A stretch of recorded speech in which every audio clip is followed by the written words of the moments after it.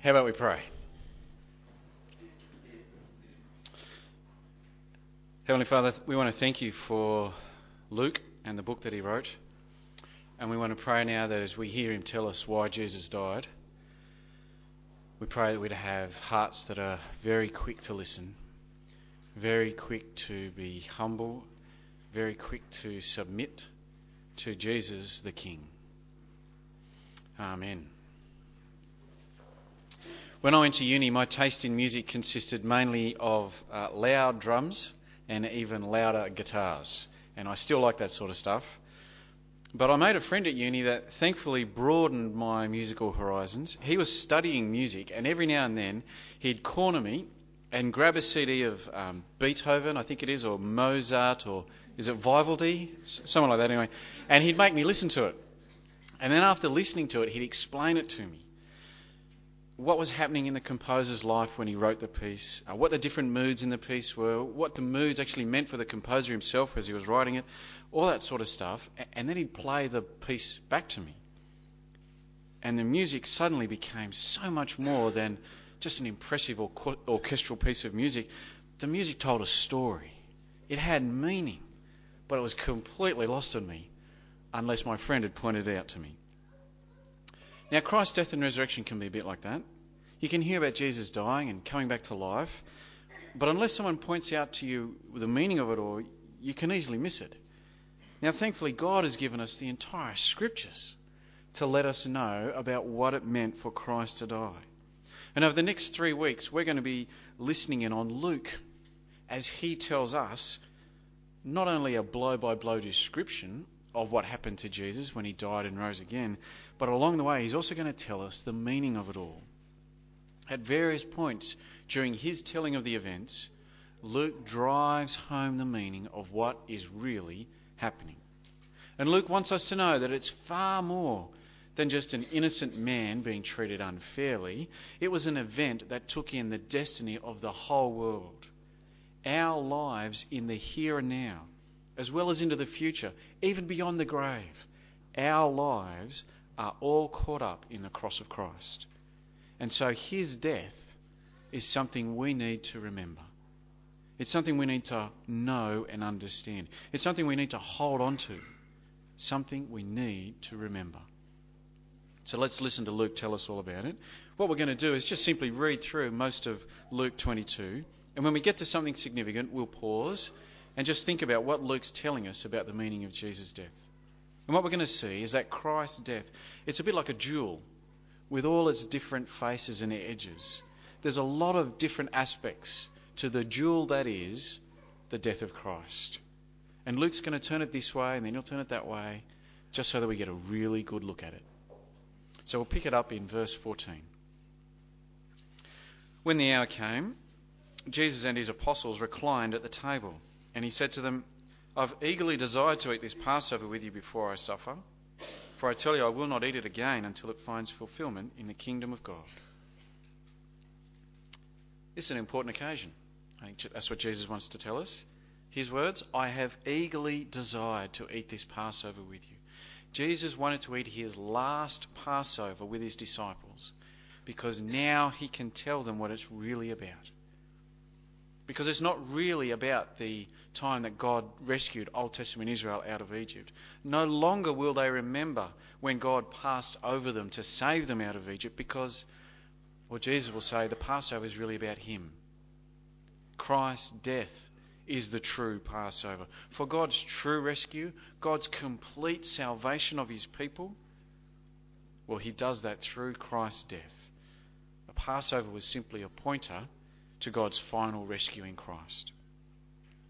And there's more to understand about Christ's death out of this Passover meal. Luke turns the jewel for us so that we can see Christ's death as what it took to restore us to God. Christ's death is the new covenant, the ultimate way of relating to God. We're up to verse 17. After taking the cup, he gave thanks and said, Take this and divide it among you. For I tell you, I will not drink again of the fruit of the vine until the kingdom of God comes. And he took bread, gave thanks and broke it, and gave it to them, saying, This is my body given for you. Do this in remembrance of me.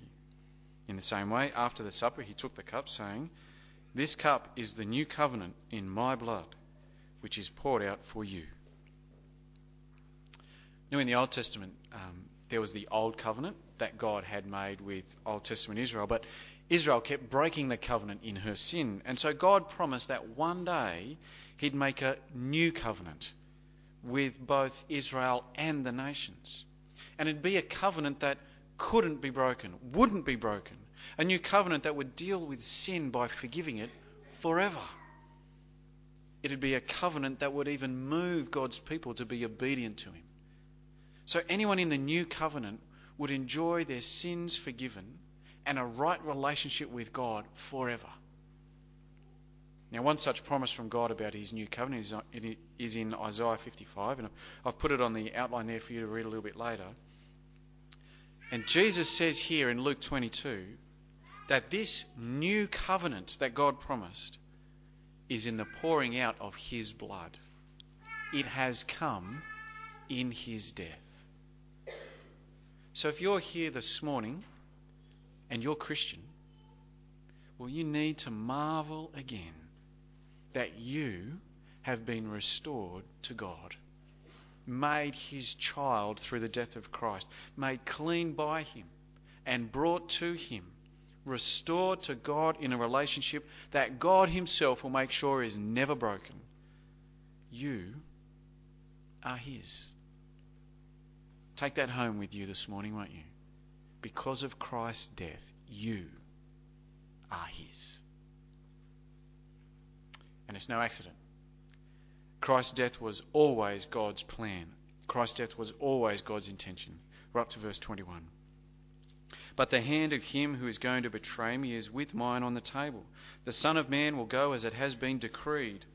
But woe to that man who betrays him." They began to question among themselves which of them it might be who would do this. The next thing Luke wants us to remember about Christ's death is that it was decreed. It was God's plan, not an accident, definitely not a case of things getting out of hand. God was always in control. In Christ's death, God was doing what he had always done, stooping down low to do things for his people, to serve his people. We're up to verse 24. "Also a dispute arose among them as to which of them was considered to be the greatest. Jesus said to them, 'Kings of the Gentiles lord it over them, and those who exercise authority over them call themselves benefactors, but you're not to be like that. Instead, the greatest among you should be like the youngest, and the one who rules like the one who serves. For who is greater, the one who is at the table or the one who serves? Is it not the one who is at the table? But I am among you as one who serves.'" Christ's death was an act of service. His death was as one who serves. Now, exactly how he served, what he did for other people, well, that comes next. And this is perhaps the shiniest that the jewel gets in Luke 22. So if you've got sunglasses, now's a good time to put them on. In these next few verses, we are going to get a wonderful insight into what Christ's death means. We're going to pick it up in verse 35. Jesus here reminds his disciples of the time that he sent them on a missionary trip. And the disciples had a great time. Everybody loved them. Everybody provided for them. But Jesus is about to tell them that time is gone. People are going to hate them now because the people hate Jesus. They hate Jesus enough to kill him. Verse 35. "Then Jesus asked them, 'When I sent you without purse, bag or sandals, did you lack anything?' 'Nothing,' they answered. He said to them, 'But now, if you have a purse, take it, and also a bag, and if you don't have a sword, sell your cloak and buy one. It is written, and he was numbered with the transgressors.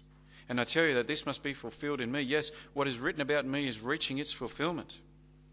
The disciple said, 'See, Lord, here are 2 swords.' 'That is enough,' he replied." Now, what's all this business about swords? Sounds a bit strange, doesn't it? Well, the key to it is that little quote that Jesus says, "And he was numbered with the transgressors." After telling his disciples to buy swords, Jesus quotes Isaiah 53.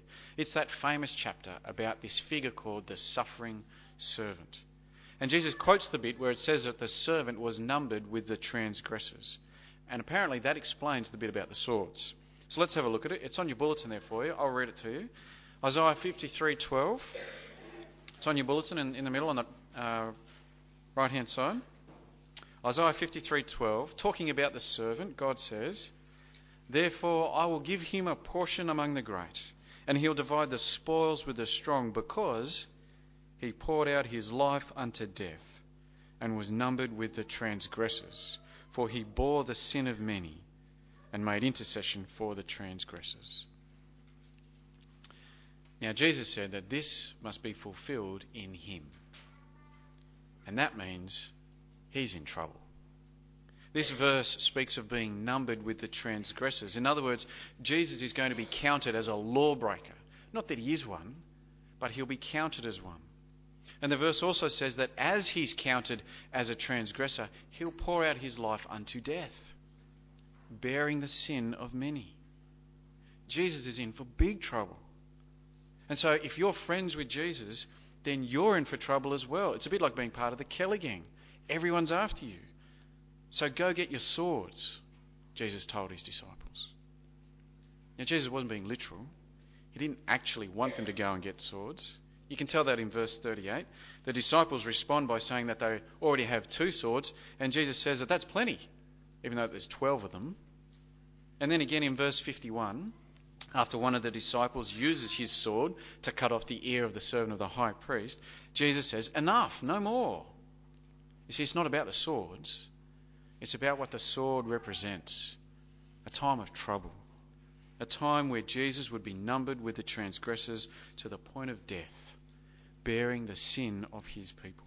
Christ died in their place, on their behalf, for their sin.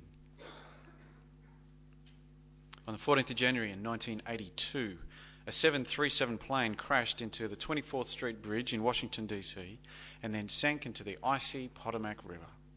Of the 79 passengers, 5 survived.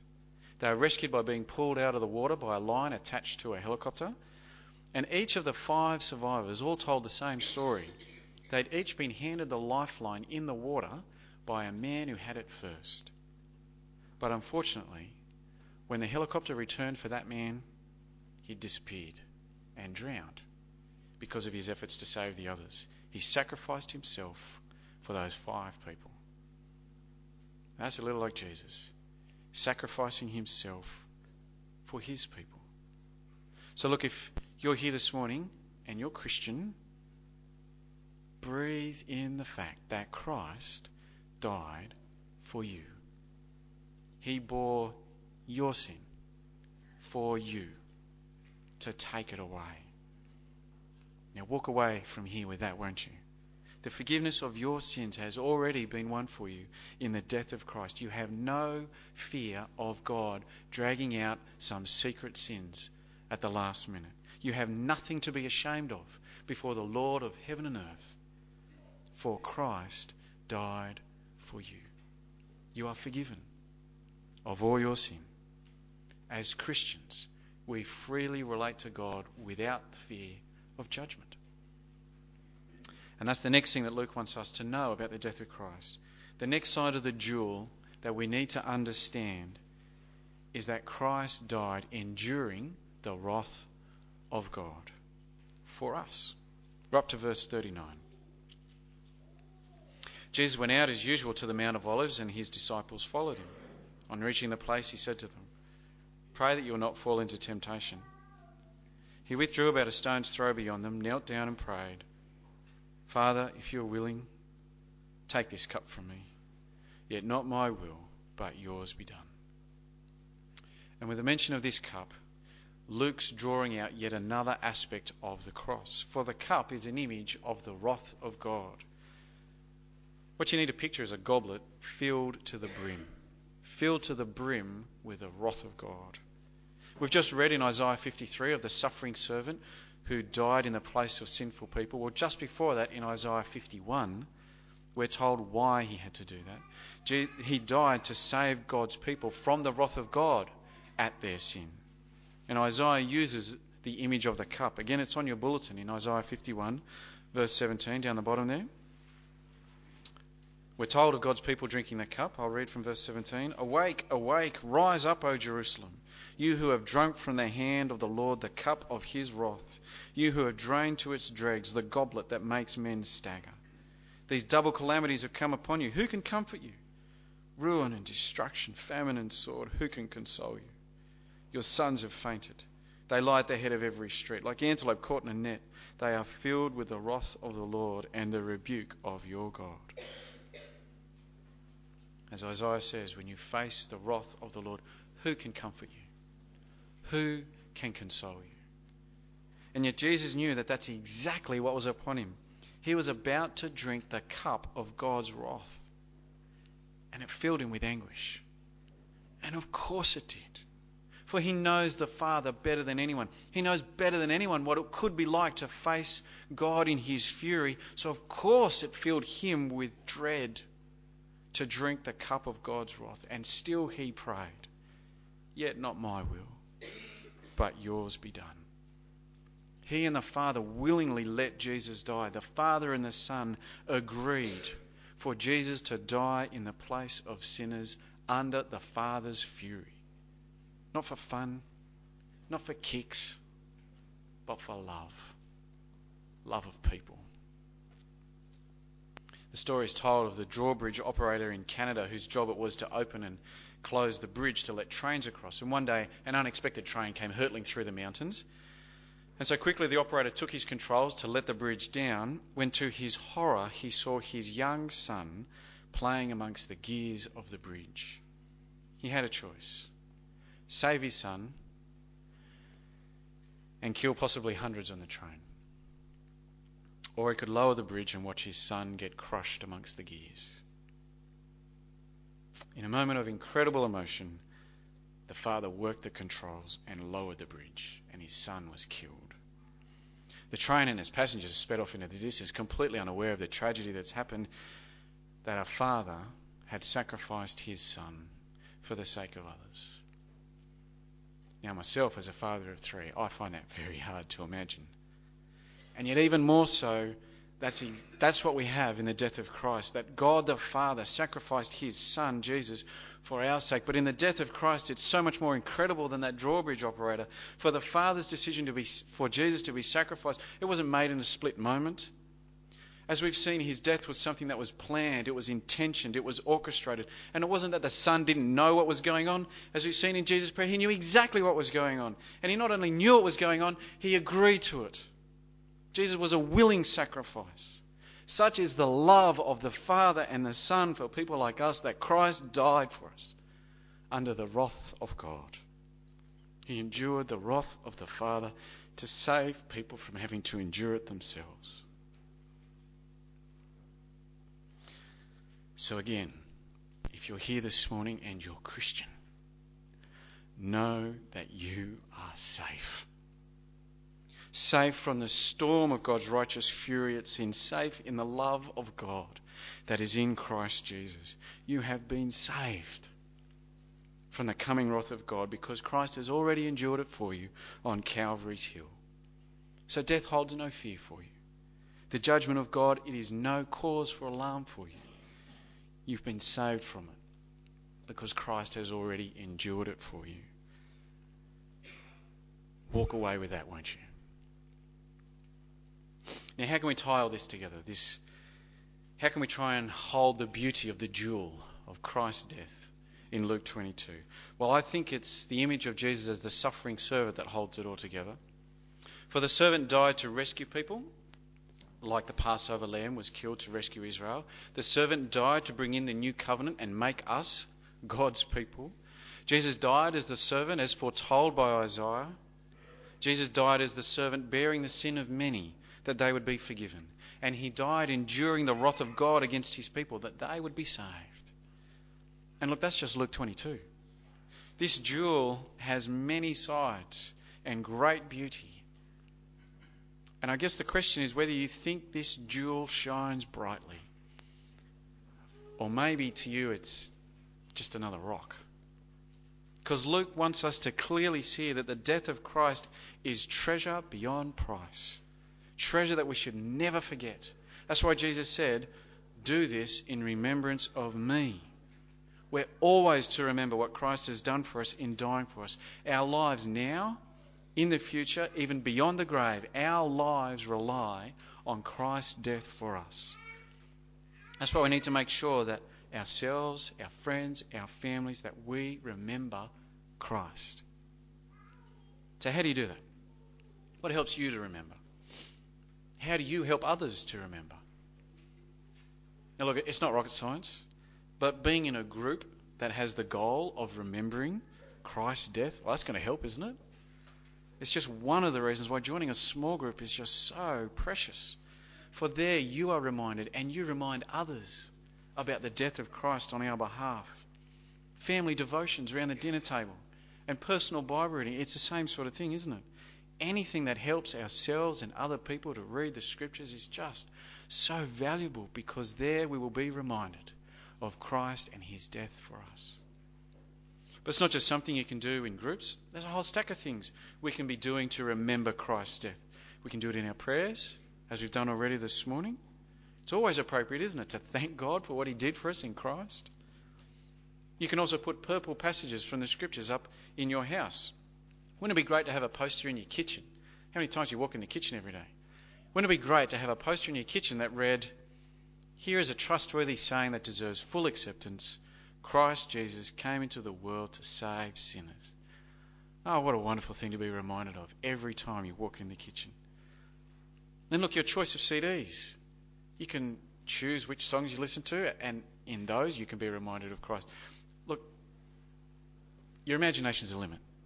Over lunch today, we can choose to talk about the things of God with each other. Why not decide now that over lunch I'm actually going to talk to someone about something I heard Luke tell me about Jesus' death? Have a significant conversation about the things of God, just so that we remind each other of Jesus and his death on our behalf. For because of him, we are saved. Because of Christ, we're forgiven. Because Christ died for us, we are the very people of God.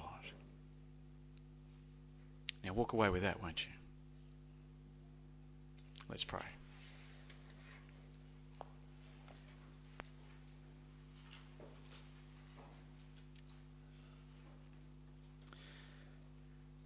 Father, thank you so much for Jesus and his death in our place, that we would be forgiven, we would be saved from your wrath, we would be restored to you in relationship that cannot be broken. Father, thank you. And we pray your help, that we would remember him always, and we would help each other to remember him always. Father, for in him is our life. We pray this for your praise, for your glory. Amen.